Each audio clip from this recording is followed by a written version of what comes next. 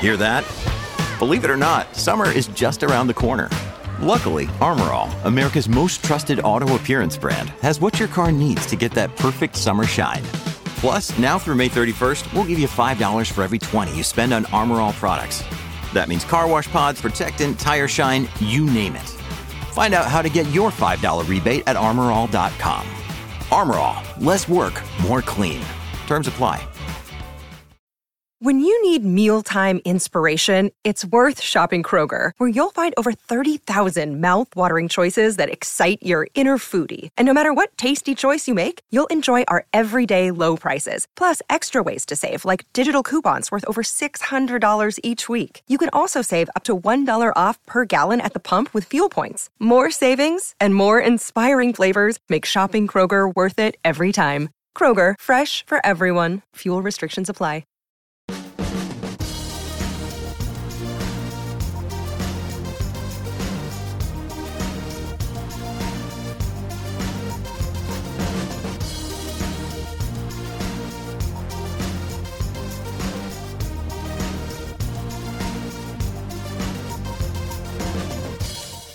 So hello there and welcome to a brand new episode of the DNF1 F1 podcast, a show where we take all of the latest news, gossip and events in the world of Formula One and relay that back to you for your listening or viewing pleasure, depending on which platform you choose to follow us on.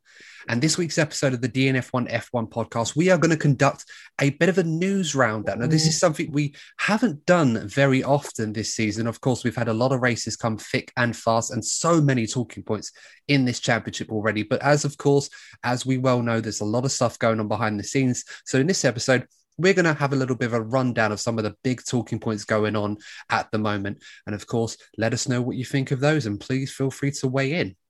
Now, of course, joining me on this episode of the DNF1 F1 podcast, as always, my co-host, Mr. Courtney Pine. Courtney, how are you doing, first of all? You know what? I'm doing great. The season started well, got a close championship battle, and on a personal level, the country's reopening. So things are going really well, and there's certainly a buzz around the UK at the moment. Certainly is, of course. And always joining us on this episode, a familiar face of the DNF1 family, it's Lee Wallington. Lee, how are you doing this evening? You okay? I'm okay, thank you. Thank you for having me again. I'm all right. I just wish it stopped raining, or it has stopped now, but I want the sun already. Where's summer? Yeah, the weather's terrible. It's definitely, we want the beer garden weather, but it isn't quite showing its face. Although maybe it's waiting for everything to sort of be opened up a bit more. Not that, you know, you can't already have a drink in a pub outside. You can, but they obviously need the weather to accompany that because it's still a little bit too cold and a bit miserable. Just the rain. It is more than anything else. But then it's Britain. What do you expect? Yeah. You know, that's the British summer for you. Anyway, as much as we love to talk about the weather, us Brits, we better start talking about Formula One before people tune off. Speaking of which, of course, just a quick thank you to everybody who has liked our videos and subscribed to the channel. We reached another little milestone. We're past 300 subscribers, which is great stuff for us. And we're really grateful to everybody that has subscribed to the DNF1 channel. If you haven't already and you do enjoy our content, please consider subscribing to the channel. The more of you that subscribe and join our DNF1 family, the more content that we can make for you lovely lots. So please smash that subscribe button and help us get to 1,000 as soon as we can. Plugging aside, let's get to the news roundup. Now, there's so many big talking points in this past week alone, but we're going to start with the champ himself, Lewis Hamilton. Now, of course, if you cast your mind back a few months ago, even before testing, about a week or so before testing, he'd never actually had a contract signed to confirm that he was going to be driving for Mercedes this season, let alone beyond that. Subsequently, he signed a 1-year deal with Mercedes to keep things ticking over. So it kind of gave us the impression that Lewis did have plans to stay on beyond the end of the season. But of course, there was always that shred of doubt that there may come a time where Lewis may say, you know what, I've had my fun. I've had enough. I want to go off and focus on other projects outside of Formula One. As horrible as that may seem to a lot of fans, and probably good news to many other fans, I'm pretty sure, for whatever reason they have. That being said, some rumours have been coming out in the news this past week following the Spanish Grand Prix that Lewis Hamilton wants to sit down in the summer break and discuss the potential of signing a 2-year contract in the summer break, which will take him up to the end of the 2023 season. So first things first, guys, Courtney, upon hearing these rumours starting to build up and the indication that Mercedes do want to keep Lewis on as their number one, I mean, that's got to be fantastic news for the sport and also for Lewis Hamilton and Mercedes fans alike. Well, yeah, I mean, as you've already said, though, I think there'll be some fans out there who'll be slightly disappointed given how much as Lewis has dominated. But to be honest, I'm not entirely surprised by this news, given the fact that Lewis has been very vocal in how much he's enjoying the new challenge, the new lease of life he's been given by this championship battle with Verstappen. You know, so he's got Verstappen, he could be coming up against in the future. Charles Leclerc, if Ferrari turn it around next season, he's going to be... So Lewis does relish these kind of challenges, and these big regulation changes coming, that alone is a new challenge for him. So yeah, it doesn't surprise me in the slightest. And yeah, I reckon he'll be around for another 2 or 3 seasons. Yeah, of course, we shouldn't forget how important and significant Lewis is to Formula One. I mean, by far the biggest star in the sport. You probably could argue one of the biggest of all time, almost a celebrity within a sport of stars that you don't necessarily pay much attention to if you're not a fan of the sport. But in Lewis's case, there's a huge exception to that. Lee, I've got to ask, even though we're entering a new era of regulations and perhaps maybe an appropriate time to herald in a new generation of stars, I imagine it probably doesn't seem right to go into such a huge change that we're coming to in 2022 without the 7, potentially 8-time world champion being a part of it. Yeah, as I've touched on in previous time you've had me on, that Lewis loves other challenges. Courtney also mentioned, and Lewis, I think he done the recent Pirelli tests a week or so ago. I can't remember the exact date for the new tyres. And you think, when did Lewis actually do a tyre test? He doesn't like testing. He likes to get in the car and race. So it shows you his intention is there to be there. And the up-and-coming contract discussions that's going on. And Toto has mentioned, he could be around for a while, even into his 40s, which will probably send nightmare to Max, having Lewis around for potentially, if he stayed into his 40s. He's the worst nightmare. Yeah, absolutely right. And let's not forget Lewis Hamilton, obviously statistically already the greatest driver of all time. And he's only going to continue to add to those records. He's 2 wins away from the magic 100. Of course, if he wins the championship this season, he will be out on his own ahead of Michael Schumacher as the most successful world champion there is. Not many records left for Lewis Hamilton to achieve that he hasn't already done so. So the motivation has to be there to continue driving. And as you've both rightly pointed out, it may come solely from the promise of competition, this new era that he'll be hopefully heralding with the other stars to try and face a new challenge in any shape or way that comes. And of course, there's no guarantee that Mercedes will have the best car starting next season. And what a prospect that would be if we see Lewis having to really compete with a car much inferior to whatever the leading car is going to be. I mean, let's be honest. We've seen some of the best driving from Lewis Hamilton in previous seasons where his back has been up against it with a new challenge. And at 36 years of age, some may say you might be coming to that period where his levels are dropping. But I'll be honest with you guys, if that's the case, I'm not seeing it. And if it is, Lewis Hamilton's peak is extremely high enough. I mean, I saw a really good analysis from Anthony Davidson following the Spanish Grand Prix, and he made a very good observation where he felt that the battle between Lewis and Max is so much more than the reigning champion versus the up-and-coming star. It was almost like we're seeing Lewis Hamilton now versus a version of Lewis Hamilton when he first was in the sport, where he was very aggressive, going for moves that may end up in a collision. But on top of that, lacking the maturity and the discipline and patience that the Lewis Hamilton of today is so well known for and is so brilliant for. I mean, Courtney, what would you make of comments like that? Do you feel that Max Verstappen is like a Lewis Hamilton that joined the sport back in 2000, or maybe a few years after that in 2012, against the Lewis Hamilton we're seeing today? Yeah, well, I think with Max, he certainly has like the raw speed. You see it at the start, we've seen it in Imola, we saw it in Spain, how Max isn't afraid to get his elbows out, but coming up against someone like Lewis, he knows they can race on that level. I don't think Max will be like that with other drivers. But I think another thing worth bearing in mind with Lewis, and it's something me and you discussed, Adam, previously about a year or so ago. I think the training regimes that he's turned to and the fact he's become vegan. Now, I'm not going to be vegan anytime soon, so I'm not going on one of those kind of tangents.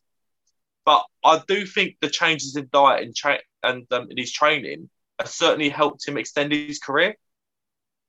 Yeah, you're absolutely right. I mean, let's be honest, these Formula One cars, as difficult as they are to drive, let's not dispute that. They're certainly not as, well, I want to say complicated, but they don't require the brute strength and forces that perhaps the older ones warranted, where you really had to throw them about. That being said, you still have to require, it still requires a lot of training, a lot of strength, a lot of stamina and all of those things. And, at Lewis's age, obviously it's going to be a bit harder for him perhaps than it would be compared to someone like Max, who's in his mid to early 20s. But that being said, it doesn't seem to deter Lewis at all. So, of course, if you are championing something like a vegan diet and the training regime that Lewis has, where he's very much a guy that works hard, but also knows how to relax, that's probably something that he's taken into his more golden years, if you like, and it's paying off for him. Lee, I mean, we mentioned Fernando Alonso before, and obviously there's a fear that perhaps Fernando is not driving to the level that he was known for or was at his peak. But he's only a few years older than Lewis Hamilton. So why would you, if you can come up with a reason, why would you think that Fernando is struggling to reach his peak, whereas Lewis, who's only a few years younger than him, is still perhaps getting better with age? I think the issue with Fernando maybe having is you being out of the car for a couple of years, the cars change, the handling changes, obviously the buttons they have on their steering wheel, the engine modes, everything changes even in that short space of time. You just have to look at Esteban Ocon when he came back from his 1 year out. People were talking about how slow he was against Daniel Ricciardo. And now you look at Ocon and at the moment he's smashing Fernando. So it does take time to get up to that level again. And you look back to when Michael Schumacher returned to Formula One. Fernando isn't doing those kind of mistakes that Michael was doing because the cars have changed so much in those 4 or 5 years until Michael returned, and Fernando's only been out for 2, where Lewis is only a few years younger, but he's not, well, at the moment, there's obviously no indication that he's going to step away from the sport. He's not going to take a couple of gap years. So he's keeping up and change with the changing cars as year on year. And there's almost a sense with like those other drivers who were significantly older. I mean, let's not forget, by the time Fernando's contract finishes in 2022, the end of that season, assuming he doesn't sign another one, he'll still be younger than Michael Schumacher was when he actually returned to Mercedes in 2010. So there is definitely a correlation there between age and obviously ability behind the wheel, but perhaps that's exacerbated even more by the fact that they both took time out of the sport before eventually returning to a new era. It's not like they're returning to the cars that they left. Things have changed in Formula One, as they often do quite quickly. In Lewis's case, he seems to embrace these challenges and get better each time. And we'll have to wait and see if he does sign a new deal beyond this season, whether that remains the case with the new cars. We may see Lewis's performance dip, but it's certainly an exciting prospect. And I think a lot of us would agree that it would be great to see the champ in one of those cars next season, duking it out with so many people on what could potentially be an equal playing field, perhaps the most equal we've ever seen in Formula One. So we'll have to wait and see how that story develops. And of course, if Lewis does sign a new deal, I'll certainly be looking forward to seeing how he gets on. And of course, how much more can he achieve in the sport? It's unprecedented. I don't think we're ever going to see anything like this again. I mean, I said that with Schumacher, but, Hamilton come along. So who knows? What do I know? But let's move on to the next story, of course. Guys, let us know what you think in the comments below regarding Lewis Hamilton. Do you want him to stay in the sport beyond 2021? Do you not? Let us know why. And of course, if he does stay, will you be excited to see how he gets on? And how do you think he'll deal with the new cars? So much to look forward to and talk about. But let's talk about the second seat at Mercedes. Now, for a while now, we've felt that Valtteri Bottas's time in that Mercedes number 2 seat is starting to come to an end. Will it come to an end at the end of this season? Most people believe that it will. If it does, the question remains, who's going to replace him? Now, For a long time, the obvious answer seemed to be George Russell. However, the last couple of months, this season in particular, we've started to see signs that perhaps Mercedes are considering other options. It seemed for all the world that after the Sakhir Grand Prix that George was destined to be in that Mercedes alongside Lewis Hamilton in this case, which I believe was perhaps what Mercedes would want. But they seem to be exploring other options. Now, Toto Wolff gave an interview to the Italian version of motorsport.com the other day. So I'm going to read a few quotes from this interview.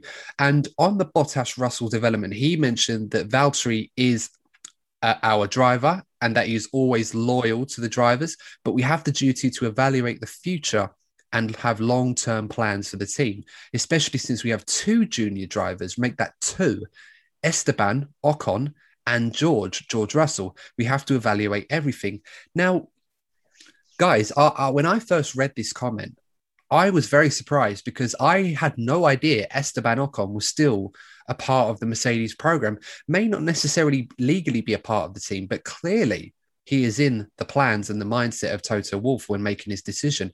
And I guess given what we've seen the last couple of weeks with Williams and with George Russell in particular, especially at the Imola Grand Prix with that collision with Valtteri Bottas, Lee, do you feel that there's now a real seed of doubt in Toto Wolff's mind that perhaps George Russell is not doing enough to convince him that he is an appropriate replacement for Valtteri Bottas for next season? Oh, I think there probably is a seed of doubt that George may not be the best viable option. Fernando is a known quantity, right? He may not be a skill set, but he's been around and they know what Fernando can achieve in a car. And as I said a few minutes ago, Esteban is taking it to Fernando so far this season. Right? Fernando may improve as the season goes on, but so far, Esteban has got the measure of Fernando. And he could have been looking at George last year going, oh, that's Sakhir, that was really good. But now he's like, oh, Esteban, he's really beating Fernando. You're only as good as your last race. So Esteban is doing it at the right time. And I mean, unfortunately for George, Williams is at the wrong end of the grid. All right, Alpine isn't fighting for, on the verge for the top of midfield, depending on the track and especially their recent form. So it's the best time for Esteban to be doing these performances and showing up Fernando. And George can be Mr. Saturday all he wants, but he doesn't get the chance to do the Sunday performance where it counts. I mean, for all we know, this could be just smoke and mirrors with Toto Wolff, obviously, looking after Esteban Ocon, but perhaps with his future with Alpine uncertain at this time, this may be just a way for Toto to try and force Alpine to tie Esteban down to a longer deal to keep him in Formula One. Of course, we've said for a while that Alpine have been looking at Pierre Gasly as a potential replacement for Ocon. Alonso has a 2-year deal, which would be rather expensive to buy him out of that at the end of this season for a year. I'm pretty sure it would be. And Fernando isn't going to want to give up that seat without being bought out of it. And even then, it might not be enough. So, this could all be just a ploy for Toto Wolff to keep one of the drivers he used to look after in Formula One. And let's be honest, Esteban Ocon this season, despite what we thought last season, has been incredibly impressive. One of the drivers of the season. And as you said, Lee, he's emphatically been dominating Fernando Alonso, particularly in the races. I think in qualifying, is he 4-0 or is it 3-1 to Esteban this season? I can't quite remember. I can't remember, I'm afraid. I mean, let us know in the comments, guys.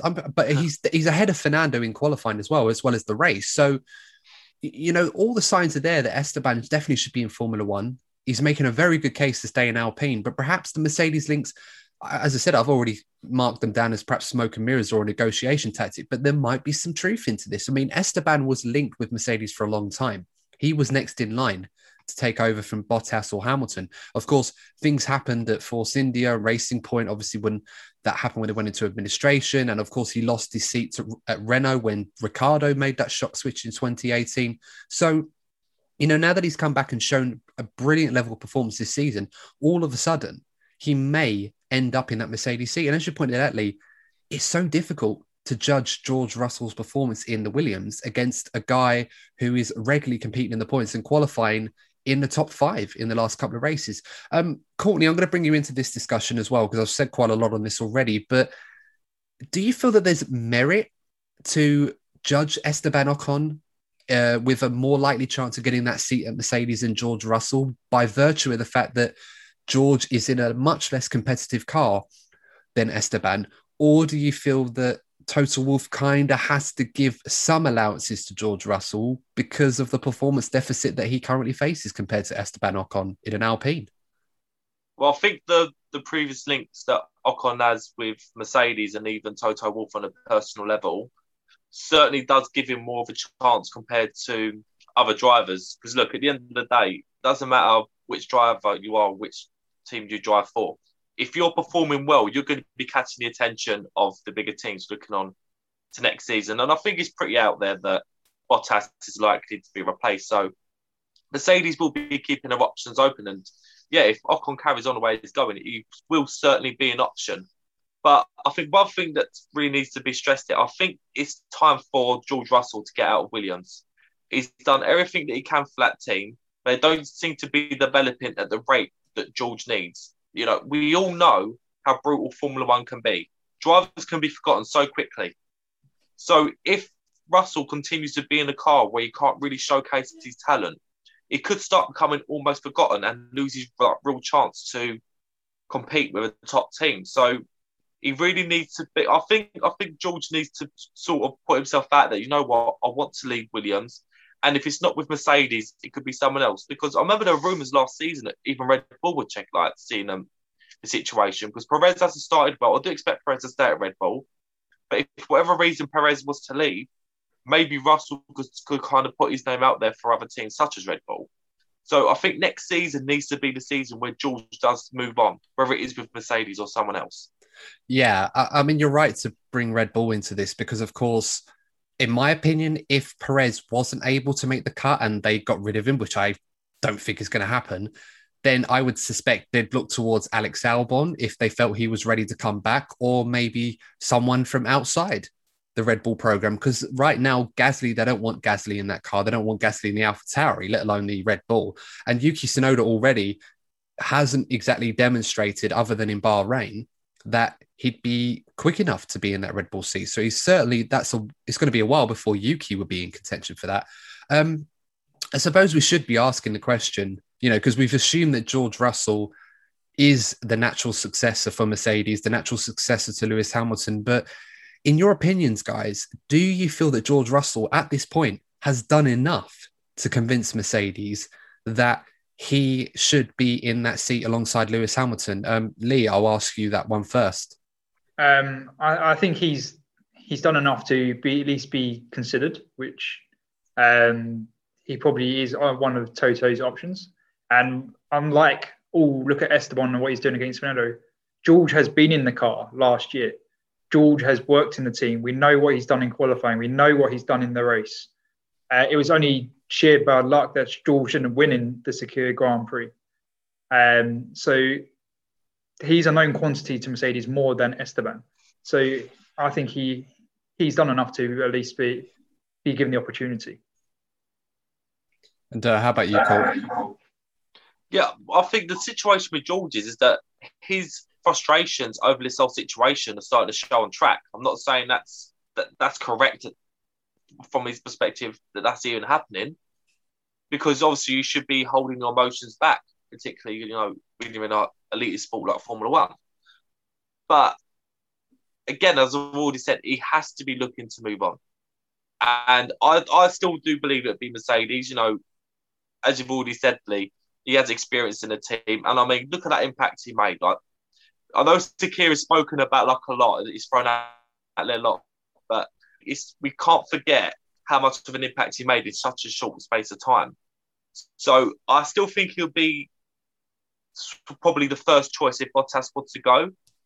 But yeah, as I said already, I think if he doesn't go to Mercedes, he needs to move on for his sake, because we can't forget how much of a good driver George Russell is. And it's so easy to forget that when you're driving for a team that isn't performing well enough. Absolutely. But unfortunately for George, he's kind of in that perilous position where he's only really been able to demonstrate his ability in one race in his Formula One career, and that was in Sakhir.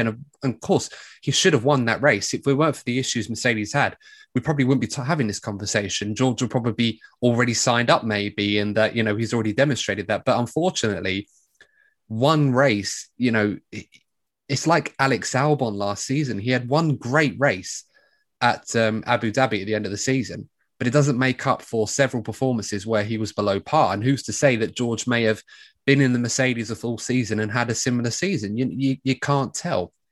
One thing Mercedes do have is evidence from other drivers that they're looking at. Another driver we should throw into this discussion as well is Lando Norris.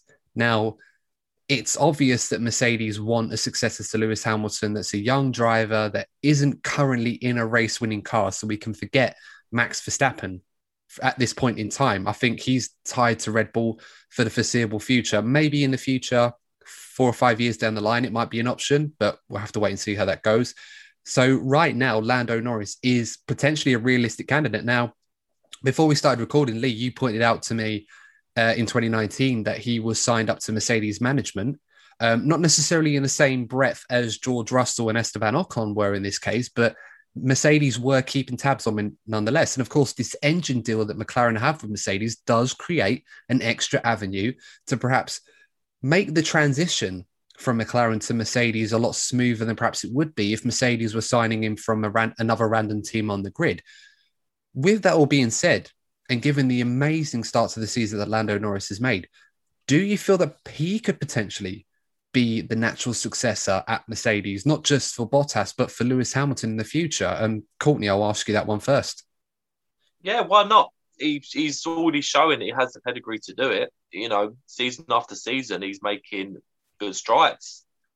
I think even from a marketing perspective, I'm sure it's been noticed how popular Lando is. So if you put the two things together, a fast driver who's also popular, you've got all the hallmarks of a future star there. So there's no reason for Lando not to be an option, but I still believe it will be George. But in the coming years, could you imagine if you had the Lando Norris-George Russell partnership? I think the Brits would love that. Well, it'll certainly be in good hands in the future, absolutely. I'm sure Sky Sports and BBC and Channel 4, they'll be all over that story, as the rest of us would be, and that would be fun to watch. Lee, I've got to ask the same question to you as well. Do you feel that there is a realistic chance that perhaps Lando Norris could end up in that seat? I don't. I think his talent could merit being looked at that seat, but I don't think realistically he'll be the first to be there. He's had a great start to the season, but as Toto Wolff has said, he has loyalty to his drivers, and Esteban. I didn't know he was still a junior driver, but Toto has considered him still to be one of Mercedes drivers. And George, I would think, would be considered higher up as a junior driver than Lando. But Lando could definitely be the wild card.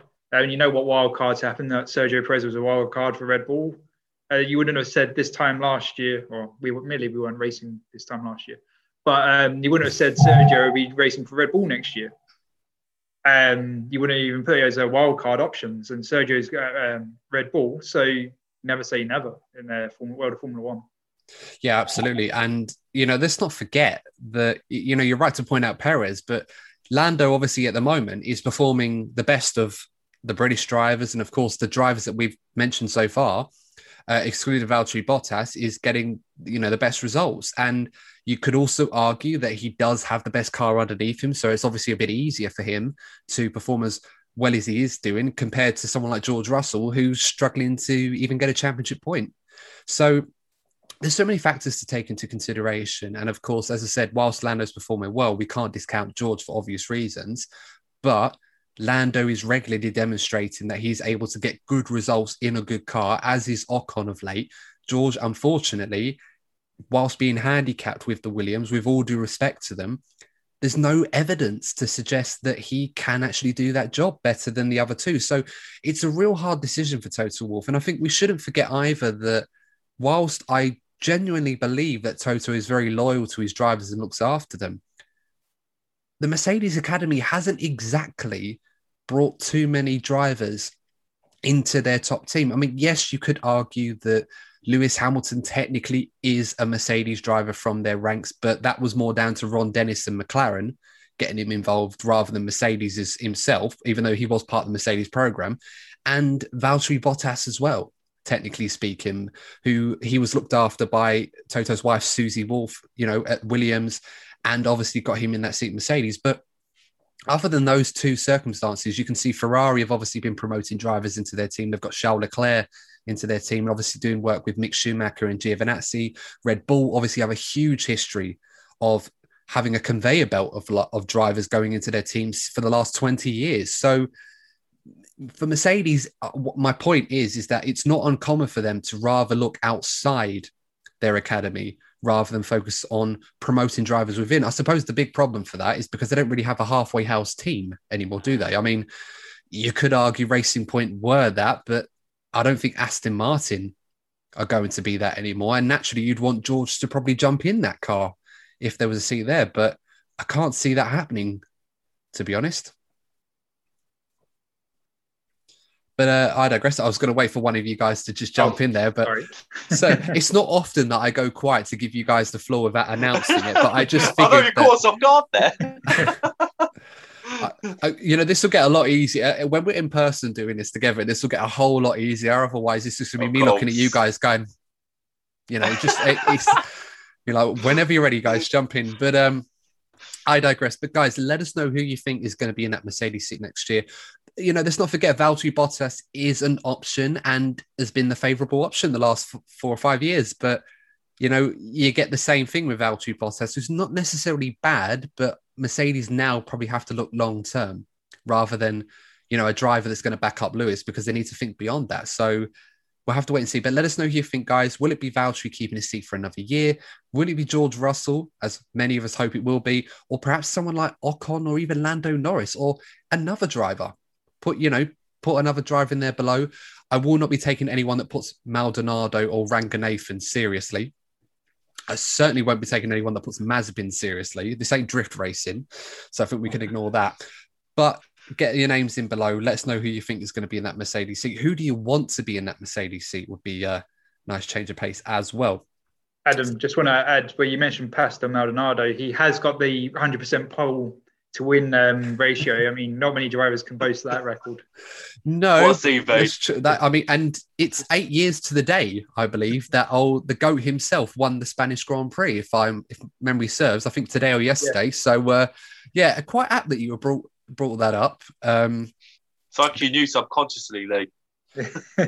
He always gets a mention in these episodes, Pastor Maldonado, through scripted or through virtue. He just belongs in the discussion. Of course, Pastor does. We love him. There will never be anyone like him. But let's move on to the next story, guys. So there's been talk as well about McLaren and what's been going on with them. Now, throughout this week, McLaren held a secret event where they invited a select group of journalists. Unfortunately, we weren't prestigious enough to be invited, or our invitation got lost in the post. Make of that what you will.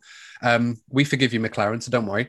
But they made a special announcement to these journalists and media outlets with the agreement that they would allow McLaren to make this announcement official on Sunday. So obviously they wanted to create some buzz around what this announcement is going to be, but obviously not let people know what exactly it's going to be until they want to announce it.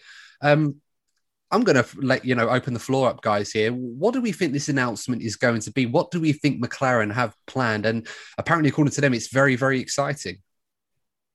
I'm going to say Formula E. That's what my gut is telling me.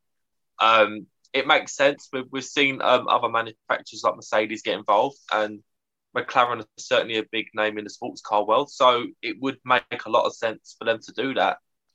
And it would also encourage more fans of Formula One to join Formula E, because I've no doubt that Mercedes joining Formula E helped with that. So having teams like McLaren following suit will not only be good for McLaren as a team, but also be good for Formula E. We're looking at motorsport being more environmentally friendly.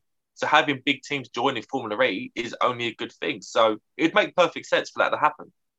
Yeah, no, that's a good point. And I'm sort of in and out with Formula E. Like, I'll watch it sometimes. It was a great race at Monaco last weekend with Lucas Di Grassi and Mitch Evans having a great battle in that race. If you guys had seen it, or if anyone else had seen it, it was a brilliant fight there.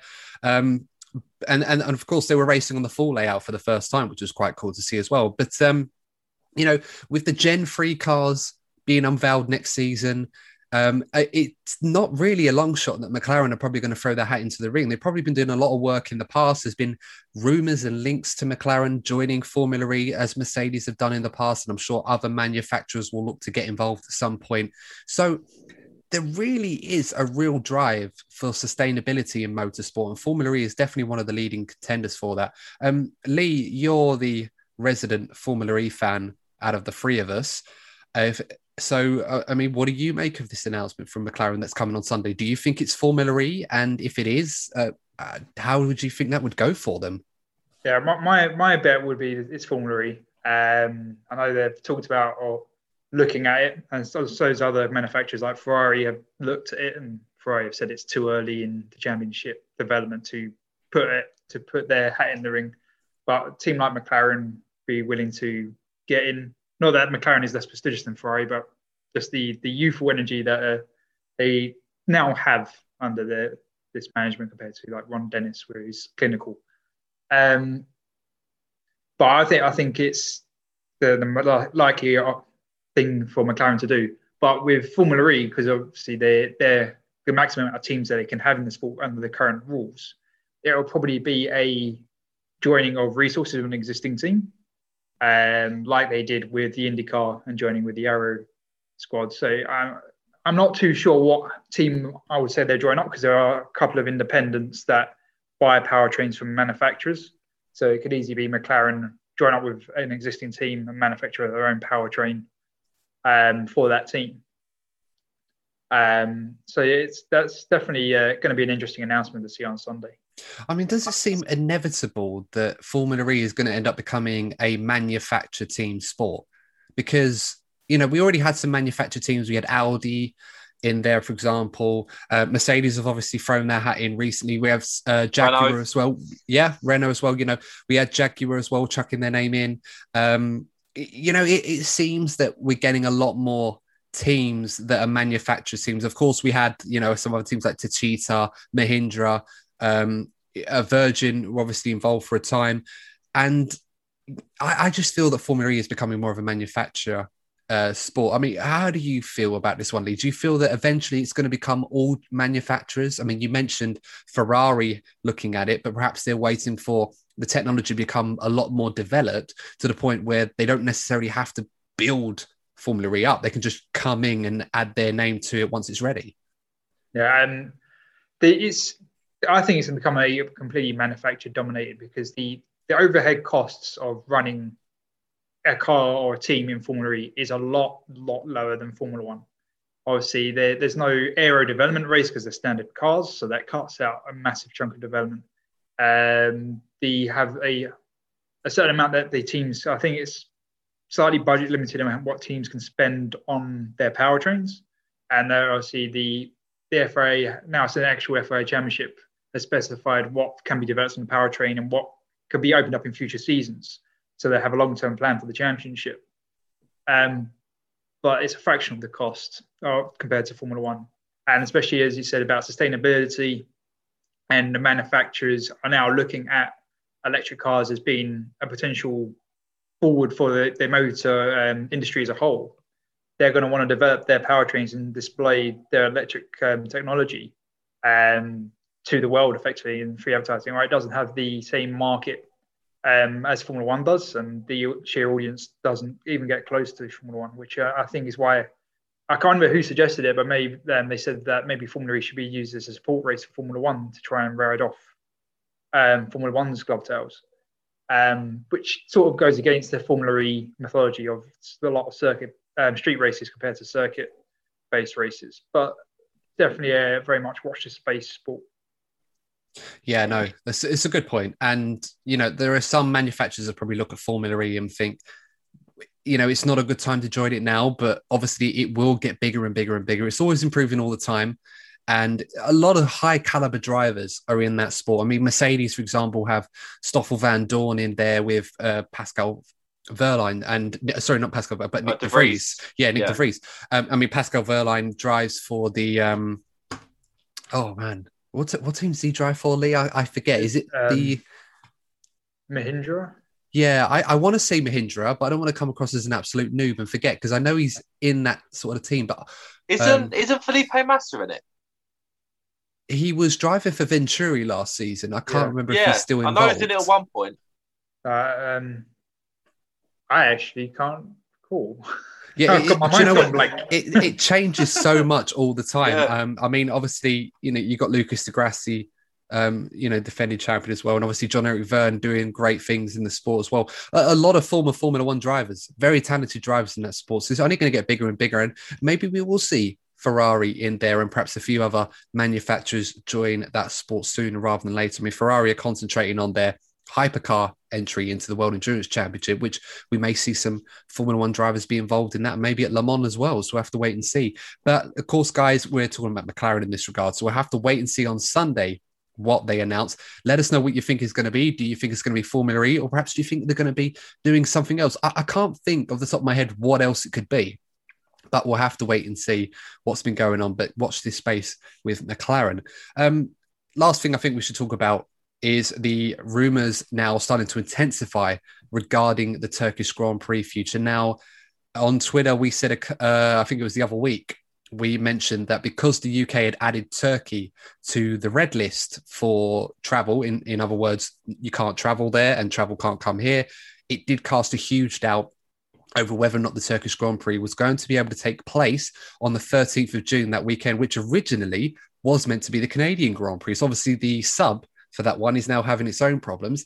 The reason why this is an issue, guys, is because 9 of the 10 teams have a base in the UK, which of course means that they will not be able to travel to Turkey from the UK. The only team that would is Ferrari. So if they do have a Turkish Grand Prix, it looks like Ferrari will win a race this season. Almost like Indianapolis 2005. You get rid of the competition, Ferrari will win a race. But yeah, of course, at this point, it does seem extremely likely that we're not going to have a Turkish Grand Prix, unfortunately, which is a shame because it produced a brilliant race last season. Of course, the venue where Lewis Hamilton confirmed his 7th World Championship. But that being said, there are a few circuits that are being lined up to replace it.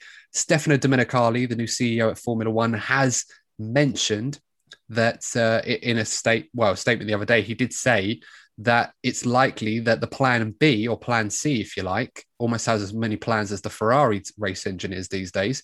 It seems that we're going to be going to perhaps a circuit that is owned by a current team. So on the list, we've got Austria, Mugello, possibly Hockenheim as well.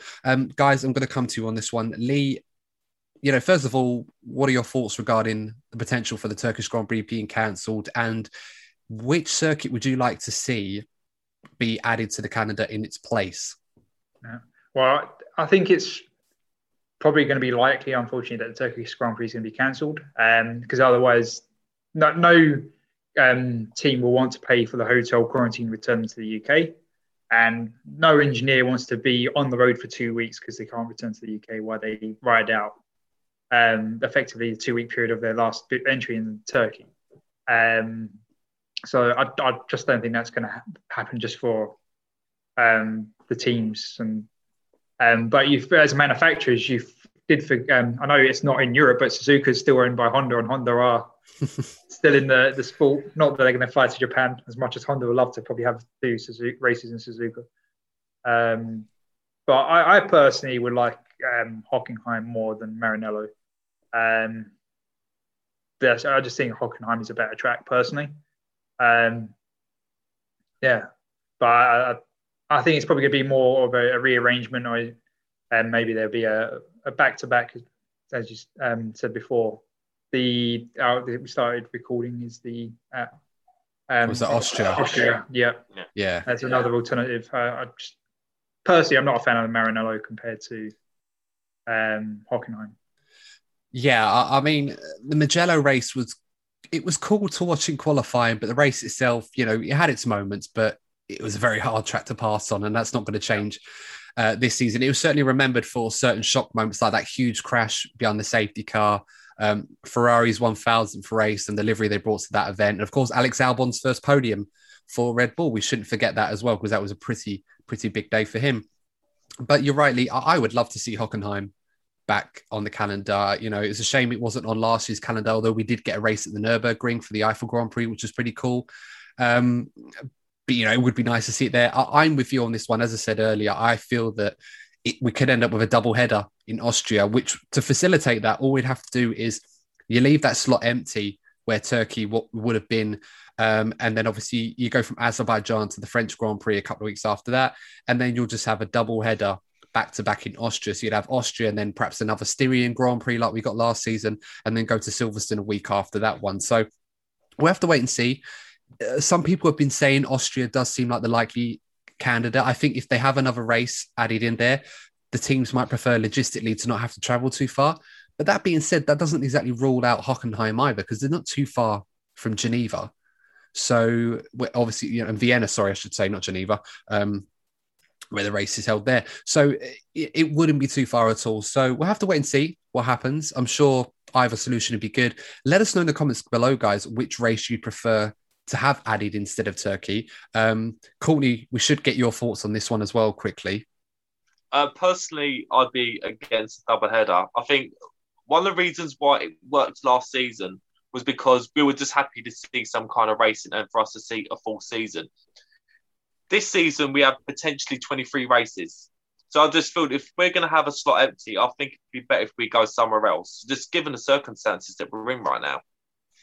Yeah, no, that absolutely makes sense. And, you know, to try and keep the calendar going as good as possible. I mean, we knew we were going to have obstacles this year. I think nobody expected us to have the full calendar as we expected it to be. And this is all happening in Europe. You know, some of the races outside of Europe that have had issues with COVID are still having these issues. So whilst we had a very much a European dominated calendar last season, there's no reason why that won't happen again this season. But hopefully, fingers crossed, we won't have too many more interruptions to the calendar other than this one that we're facing at the moment. And perhaps obviously a few of the races in the American region towards the end of the season. But let's hope that things go according to plan. I'm sure they know what they're doing at F1. They did a great job last season, so there's no reason why they won't be able to sort this out for this year as well. One more thing that we should talk about before we round this all off. Everybody's favorite topic, track limits. Now, this season, it's mad to think that on a race-by-race basis, one of the biggest talking points at every venue we've been to this season has been track limits, whether it was Bahrain, where we had Max Verstappen having to give up the win over to Lewis Hamilton, or potentially give up the win because of overtaking him at turn 4 outside track limits. We also had that same debate with Lewis Hamilton during the race, which of course we saw was illegal. We had track limits being changed around at Imola, at Agua Minerale, those corners there. We also had track limit stuff going on in the Portimao race where Max Verstappen lost his fastest lap. And of course, the many times deleted in FP1 and FP2 was like over 100. It was absolutely crazy. And of course, you know, we had the same thing going on in Spain as well. So Formula One have kind of heard out the fans on this one, because I think we're all sick to death of talking about track limits. We're all sick to death of moaning about track limits. I think we're sick to death of hearing drivers complain about track limits, whether they're finding them too harsh or not finding them harsh enough. F1 have responded, and they are now setting up a working group to try and determine a pretty much straight line standard rule on track limits. Now, I'm going to be honest, guys. I don't see why this is such a big debate. I mean, call me old-fashioned, but I just feel the track limits should be defined by the white lines around the circuit. And that if you have all 4 wheels off the circuit, or outside the white line, your lap time gets deleted, or you get a warning in the race, etc., etc. I mean, Lee, I'm going to ask you first, because I can see you nodding your head as I'm ranting about this, but I'm guessing you harbour similar feelings to me on this one. But if you were part of this working group, how would you determine what track limits, or how would you define what track limits is? I completely agree that it should just be the white lines. In the current rules, they say the track limits are the white lines. You don't see in other sports that have lines demarking the area of playing. You're going to use football here. If the ball goes over the white lines at the end of the field, it's out of play. You can't, I've got my foot within the field, I can dribble outside the field. No, you're off the pitch. It doesn't work. It's the same in basketball. It'll be the same in cricket and baseball. It's just doesn't work when you keep changing the limitations of what's acceptable. Because obviously some tracks is like, oh, you can go over the white lines here, you can't go over the white lines there. Or you can use the curb here, you can't use the curb there. Or you can't go beyond that curb here, but you can go beyond that. And it's frustrating for the drivers to learn all the rules because they just want to go as fast as they can. And it's frustrating for the fans because they don't always understand when the drivers lose their lap times, they get deleted or have to hand back places. And it's just extra hassle. You just keep the rules, you define it, keep it the same everywhere, and you have the lines. And I do agree. I don't see why it's so hard for the Formula One to just go, okay, this makes sense. Yeah, it's nuts because as far as I see it, you use other sports as an example, but I think what's annoyed people and what's annoyed me as well as a fan of this is that you watch race weekends and you're explained to about track limits. You're told where the limits are and you're like, okay, that's fine. I've got no problem that you're literally designating where the track limits are. That's what we're going to keep an eye out for this weekend. But the problem is that they'll mark out track limits for qualifying or for practice, but then they'll change throughout the race. It's like we had this in Bahrain where turn 4, you weren't allowed to go beyond the white line or have all 4 wheels off the white line or your lap time be deleted.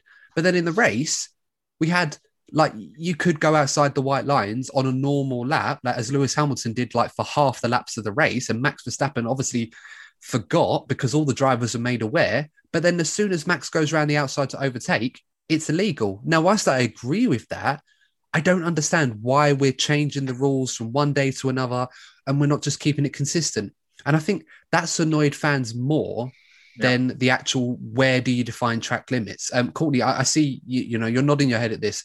Yeah. I've got to bring you into this one. I mean, where do you stand on this track limits debate? And also, where would you like to define it if you were part of this working group? Well, it needs to be black and white, as a pair of you have already stated, because what we're starting to see in Formula One is something that we're already suffering with greatly in football with VAR. It's all well and good having a debate, but like if you're going into every single race talking about track limits, it does start becoming a bit tedious. You want to be talking about the actual racing. We've seen it in football where you'll have like some great games ruined or the story be completely taken over by a VAR incident, even though the rules are still set in stone. And it comes down to human error, really. And from not only VAR perspective, but then also the track limits. If you just set it out, white is white, black is black, then that's it. That's the way it should be. If you just keep on creating these grey areas, it just creates a bit of a volatile situation up within the teams, because at the end of the day, they want to be number one, so they're going to do whatever it takes to win. You need to set out the rules for the sake of the teams and for the fans as well. Yeah, no, you're absolutely right. And, as you said, in other sports, you don't just change the rules to suit a particular narrative or depending on where you are. I mean, in football, it is as clear as day. You've got, if you foul someone, it's a free kick. If you handball, it's a handball. If you trip over a Man United player, it's a penalty. All of that stuff. It's consistent across the board. Whether you like it or not, Courtney enjoys what I did there. It's always an old joke, but it's still relevant every single time. And if we had as many penalties in football as we did in Formula One, I'm sure Bruno Fernandes would fancy a career in that sport. But that being said, you can tell I'm an Arsenal fan. But that being said, Formula One, I don't understand the inconsistencies. It's not a new thing. They've had this for so long. I just think in the last couple of years, because the track limits have been defined for everyone, they've had the safety car driving around and they highlight in the zones of where you can go versus where you can't. But then they change their mind throughout the weekend without letting people know.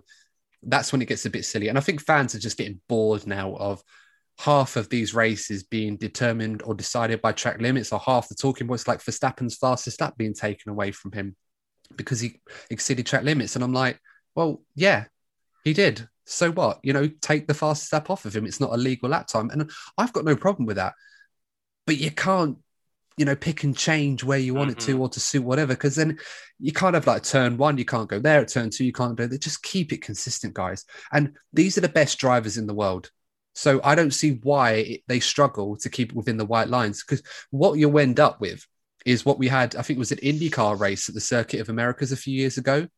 I think it was like 2019 or 2018, where the old turn 13, where it's the left-hander before the final corner, and there's that runoff area on the outside, but it's much faster to just keep going wide as you can. And they were literally manipulating that. It was so funny to watch how wide they were going, because it opens up the final corner, but it was legal. And in Formula One, if you let the drivers define the limits, that's what you're going to get. You're going to end up seeing laps where they're all just driving across here, driving across there. It's like one of them YouTube videos where there's no rules. You just drive all over the place on F1 2020 or something crazy like that. As fun as that would be to see, I don't think that's what really the fans would want. They just want something consistent and, challenge these drivers. That's what they paid the big money for. Rant over. I could go on for ages, like showing my age here, just ranting on like a grumpy old man. But let us know what you guys think about track limits and that. As fun a topic as it is, hopefully whatever this working group decides will provide some clarity and, more importantly, consistency on the rules, so that we'll be talking about track limits a lot less than we currently do right now, because I don't think anyone enjoys talking about this particular thing. But that's pretty much all the time that we've got for this one, actually. We've got quite a lot a lot of news to cover. Thank you, Lee, of course, for joining us once again and offering your insight. No problem. Thank you for having me again. And as always, Courtney, thank you for offering your expertise as well on these topics. Always a pleasure, mate. And it's always good having you on, Lee. You're always welcome to come back whenever you please, mate. All right. Thank you very much, Courtney. We need to get you a DNF1 shirt. You might as well be part of the team anyway. Not enough. But that being said, guys, of course, there's so many topics going on, but let us know what you think of those. And of course, if you have enjoyed this discussion, please do like the episode. The likes that you give us on YouTube, they're really, really helping get our content out to plenty of people that obviously don't get to see it because they don't know much about us. So of course, it allows us to be exposed to the world of YouTube, and of course helps to bring more people into the discussion, and of course allows more people to enjoy our great content, which we really enjoy making for you. And of course, please consider subscribing to the channel. We're really, really grateful for everyone that has subscribed so far, and there's plenty of room for this DNF1 family to keep growing and growing into the millions. Hopefully one day. Probably a bit ambitious, but you never know. I want that gold plaque on the back of my wall. I'm sure we'll get one for everybody. How about that? We'll say YouTube. Yeah, we've got a million. We got a million hosts on this channel. We'll send one out to everybody. I'm sure YouTube won't mind. But that being said, guys, as always, thank you so much for tuning in. Stay safe, and we will see you in the next episode of the DNF1 podcast, which will be the Monaco Grand Prix preview. So till then, take care. See you soon.